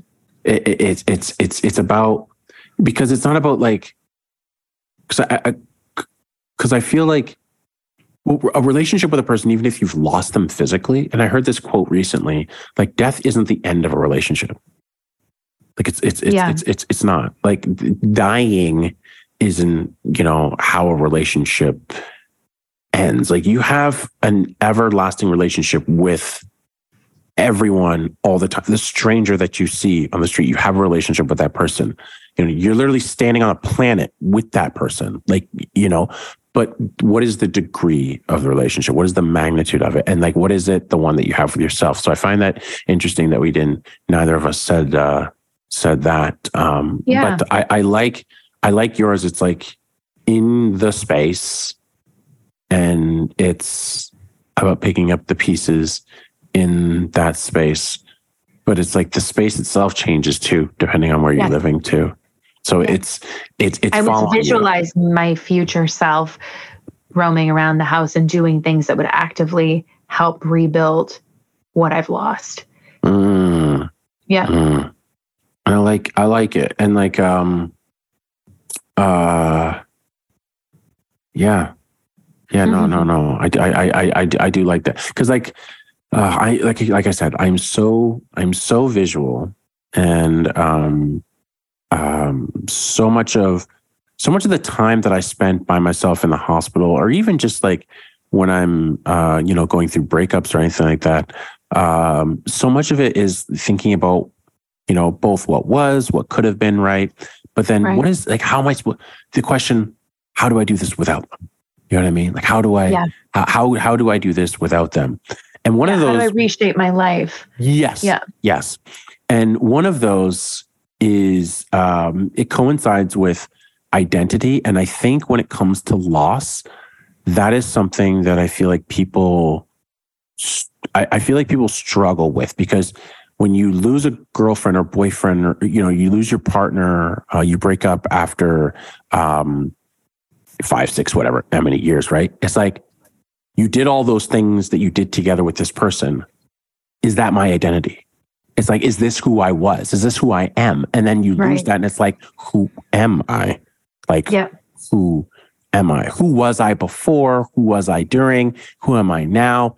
It's like, well, I think the simplest answer is it's still you. Yeah. Like, and you didn't lose all of yourself. I think the most comforting thing I heard too is it takes two in a relationship. So you were 50% of that relationship.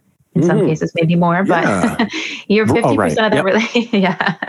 A couple of times I've been about 80, 90 there, but 50%.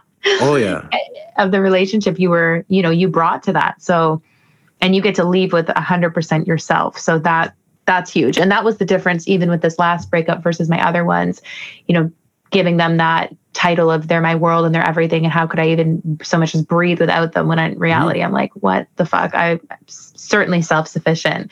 So this past relationship was a lot easier for me to cope with because I was like, okay, I get to leave with myself, which is like, I win. I'm awesome. Like, I'm amazing. Yes. I bring so much to the fucking table and I know my worth now. And it's not going to be of course it's sad in the sense your relationship ended, you're grieving the loss of that person. But for me, I feel like heartbreak and breakups and loss in any way is such a beautiful opportunity to experience rebirth. And, yes. And that's huge. Part of, when I mentioned, dying isn't the end of a relationship, but like there is a dying component to a lot of things in life. Like that concept exists in so many areas of life, because in order for something to be reborn, something has to die. Like, what I mean? Like that's all this life, literally for the last million or so years, right? Like even on a, bacterial level, right?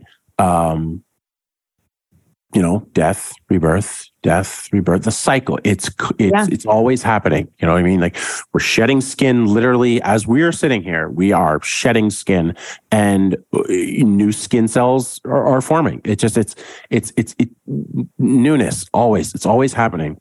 And so you as a product, like as a being, you are constantly changing.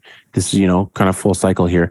You are within these relationships. It's not to say that like you weren't you when you were there. It's your self-worth. You're still just as worthy as you were when you started it. You're just as worthy when you were in it. You realize now that like, at the end of it, it's like, okay, wait a minute. Was I accepting what I was worth then? No, probably not. Maybe not, okay. And that's okay. But it's not to say that like, you deserve that moving forward. It's you understand, you see that now.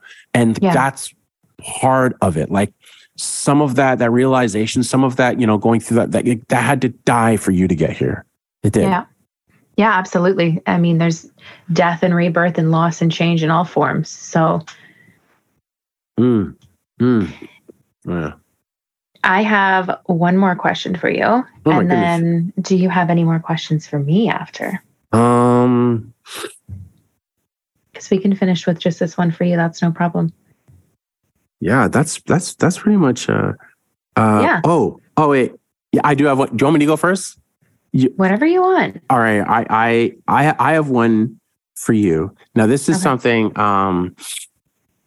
So you watched my video, right? Yes. And I mentioned in it, right, about taking. I don't know if I mentioned this in that. Taking notes. Like in conversations with people. Did I mention that? Oh, Dan. Have I? Okay.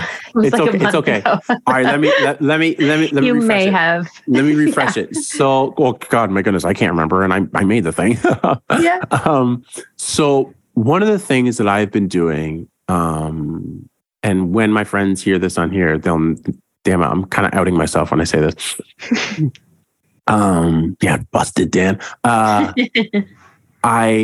For the last, I want to say 9 years, eight or 9 years now, in conversations, I have taken notes on things that are said. And do you remember when I asked you, like, what does your method of self-care look like? Yeah. What mine looks like now, and for the past several years, but I had to build this kind of this database up. I've been taking notes of profound things that my friends and things I hear from conversations from, let's say I'd be at a coffee shop and I overhear someone in line say something, or I'm at the grocery store. I've written stuff in this thread from funerals, like when I hear someone with a eulogy, weddings, when I hear someone in their speech, conferences, when I went to convocations for, girlfriends, and, the speaker would say something. I was like, oh man, I'm writing that down. Like, this is all in this quote log that I have. That's cool. I like that. And so it is a list of things that my peers have. So a lot of it is my peers have said. And when I'm in my, down moments, my weak moments, my very fragile, slow moments, I will revert to this thing and I will read something from it. Do you want me to read something from it? I do. This is a really good idea. I usually just document like dumb shit my friends say to like reference and just like laugh at. But this is good. I'm going to have to start doing this. I have done that. I have a particular friend in mind who she says some of the most outlandish shit that comes out of her mouth. I'm like, I want to live in your brain for an hour because I don't think I could do a full day. I just want to live in there. Just an hour. Just an hour. I think I'll have too much if I go in there longer. But did I just lose you on the Zoom? No, I didn't. No, I'm still there. Okay, good. So so I plan on putting this on a canvas, but I'm not going to put who said it beside it. I plan on like having this written out on like a wall or something like that. Maybe that one behind me. And I'm not going to put who said what, but I'll go to this and I will read things from it. And so one of the things that my friend, there's over 60 of these things. Like there's so many of them. One of the things that my friend had said to me, this was after a relationship had ended. She said to me, be the one swinging. And I was like, okay. And what we were referencing there was like in baseball, how like, when you don't take too many pitches just because you think that, that's not the right one or this isn't the right one. Swing. Like, don't just stand there. You got to swing. You have to swing. Yeah. You're in there. Swing. Be the one swinging. Don't be the one in a relationship that just like takes what's coming just because it is. Like, you have to be, the point is to be intentional about it. Be intentional about it. So I wrote that one, just like be the one, be the one swinging. This one, I like reading this one when I'm having thing days too. A friend of mine, her son, when we would start, him and I would start hanging out because I'd come around the house every now and then him and I just start, doing missions on ourselves. We just go on our little adventures, right? Before he didn't when we met, he didn't understand the concept of being paralyzed. Like he didn't grasp the whole idea that like, I don't walk today, which means I won't walk tomorrow, which means, you know what I mean? Like it just like, he thought, oh, you'll be walking tomorrow, won't you? And so one of the things he would say to me every time he would see me was, he's like, hey, did you walk today? And I was like, no, man. Aww. And then he'd go, I believe, he's like, maybe tomorrow. I was like, yeah, maybe tomorrow. And that's cute. So I would write that. I wrote that down. I wrote down that he's like, I believe you'll walk tomorrow. And like, cause he always had that energy. And it reminds me that like, that's the part of that hopefulness, right? It's like, oh, you know what I mean? Like hope comes in the morning, man. Just like be hopeful for tomorrow. Like be hopeful for it. I don't live in tomorrow because, you'll miss today, but like be hopeful for it. Do you want me to give you one more? Yeah. Give me one more. This one I think is funny. So obviously you remember blackberries. Did you ever have one? Like blackberries, like the fruit? The phone. The phone. The actual phone. Yeah. I've certainly eaten a blackberry. Yes, I did have it. Yeah. Okay. So do you remember the transition from, because I know you have an iPhone now. Mm-hmm. Do you remember the transition that people went from blackberries to iPhones? And some people, myself, were very resistant towards getting an iPhone. I was like, when a new BlackBerry came out, when iPhones had already been out, I was getting a new one, and people were like, "Oh my god, why are you throwing?" They're like, "What are you doing? This is a sinking ship, bro. Like, what are you doing?" And a friend of mine, we were having this conversation one day, and she hit me with, she goes, "Dan, like, no, you got to let that go. Like, no more BlackBerry energy." And I was like, Oh, true. And what that translates to is like, let go of the things that no longer serve you. Like they don't serve you anymore. Like it's okay to let that go. Stop holding on to something that is busted up, bro. It ain't doing what it's supposed to be doing. It's giving you more grief than it is joy. Like no more BlackBerry energy, bro. Like it's okay. Although BBM was fire. Oh, is that what it's called? Yeah, that was fun. Was legendary. It was. And I thought it was safe for women, especially because you didn't have to give a dude your number and he couldn't call you on it. Yeah, like, true. He couldn't call you on it. Like you got your BBM, you were safe. It was just this, ooh, and there was no way for a guy to like stalk you because like buddy didn't have your phone number. You just give him your BBM. You give him your PIN. Super true. I know. So yeah, that would be a hard one to let go of course, but the iPhones are beast. Oh man. But yeah. I love it. That's a really good idea. That's a really good idea. Mm-hmm. I have a whole episode I could do on the dumb shit my friends have said, but I'll start recording the good shit too. Yeah. Okay, so last question for you, and then we'll wrap this beautiful episode up. What is the greatest loss you have ever endured, and how did you cope with it? The greatest loss I've ever endured, and how did I cope with it? I could easily say, you know what? It's an obvious one, but not for the reasons that you would think. Oh shit, I might get emotional on this one. Good, let it out. Losing my ability to walk was something that happened before I understood something about myself, was that I am a very, when love languages came out, like the understanding of love languages. Yes. I did not know at the time that physical touch was my love language. I love hugs. For obvious reasons, COVID was very tough for me in that regard. But touching people, holding hands, caressing someone, cuddling, sex is great, but like, oh my God, pillow talk for me is like the shit, man. Like I love that stuff. But before, I didn't know that about myself. And so losing that about me, about my, losing that capability, losing that privilege to walk and, open my hands fully and, hold things and hold someone. It is a loss that I've continued to have to grieve because it's never one that like I said, it's not transactional. It's not one that I said, oh, I'm over it. I'm good to go. It is one that I continuously have to engage with and, remind myself. So I try to find different ways of engaging, of coping with that loss and how I do it is with words. That is how and why I am the way I am when it comes to my words. I try to be as expressive and I try to get to a certain depth in my conversations. I try to go somewhere within conversations because that physical connection that I am lacking, have been lacking, is something that I always miss.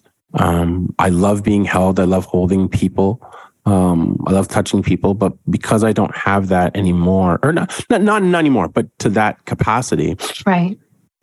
It is something that I like being able to comfort people with the words that I speak and the powerfulness of those words. So it's I try to find words to touch people almost as if like I was having them. Damn, that's very heartbreaking, but very beautiful. You always put a beautiful spin on everything. I feel like you're the master of turning your pain into power. And that's one of the things I admire so much about you. Thank you. Because you're like, I'll never quit. No, I'll always come out on top, you know? Yeah, I was born on top, bro. I was born on top. Literally, actually, because when my mom had a C-section and I'm a twin, so I was born on top. My mom, I came out first. So yeah, I was. That's hilarious. You were literally born on top. I was literally born on top. That's beautiful. Yeah. Thank you for sharing all that you did today. Thank you for being so authentic. Thank you for being you. That's why we all love and care about you and look up to you as much as we do.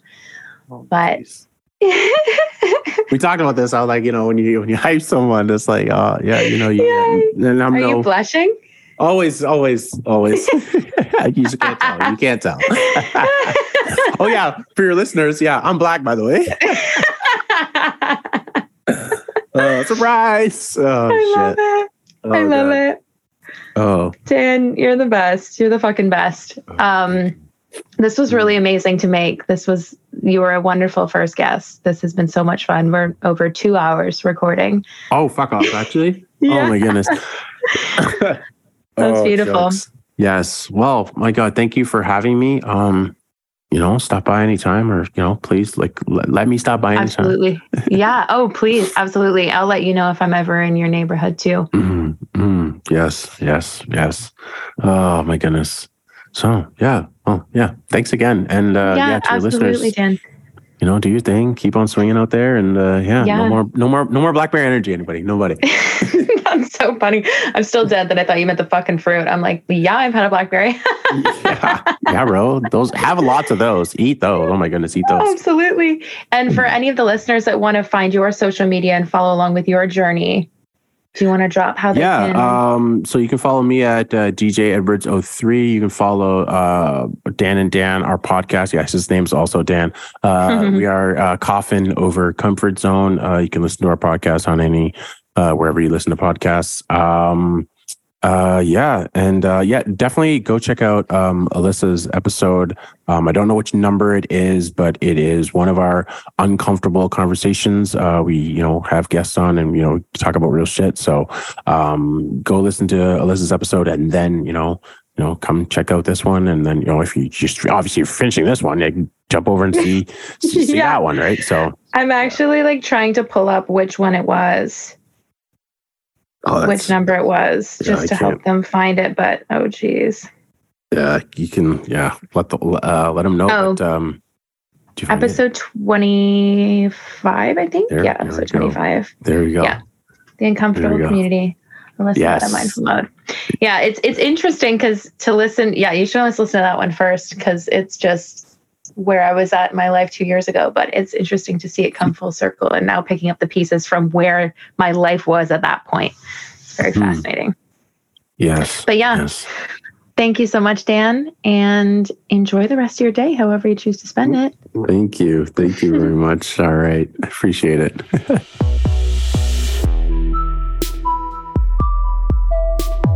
Thank you for tuning in to today's episode. I loved having you. If you wish to support this podcast, please follow us so you never miss an episode. You can also find us on social media at Full Minded Podcast. Once a month, I will do an episode where I answer questions that have been sent in. Please visit our website at www.fullmindedpodcast.com to submit all your questions. If you wish to be a guest on this podcast, please fill out the form on our website to apply. Your continued support means the world, so thank you again for taking the time out of your day to tune into Full Minded with Alyssa Betta. Until next time, be kind to yourselves and remember that there is power in owning our imperfect and messy lives. It's all a part of the human experience, and you're not alone in it.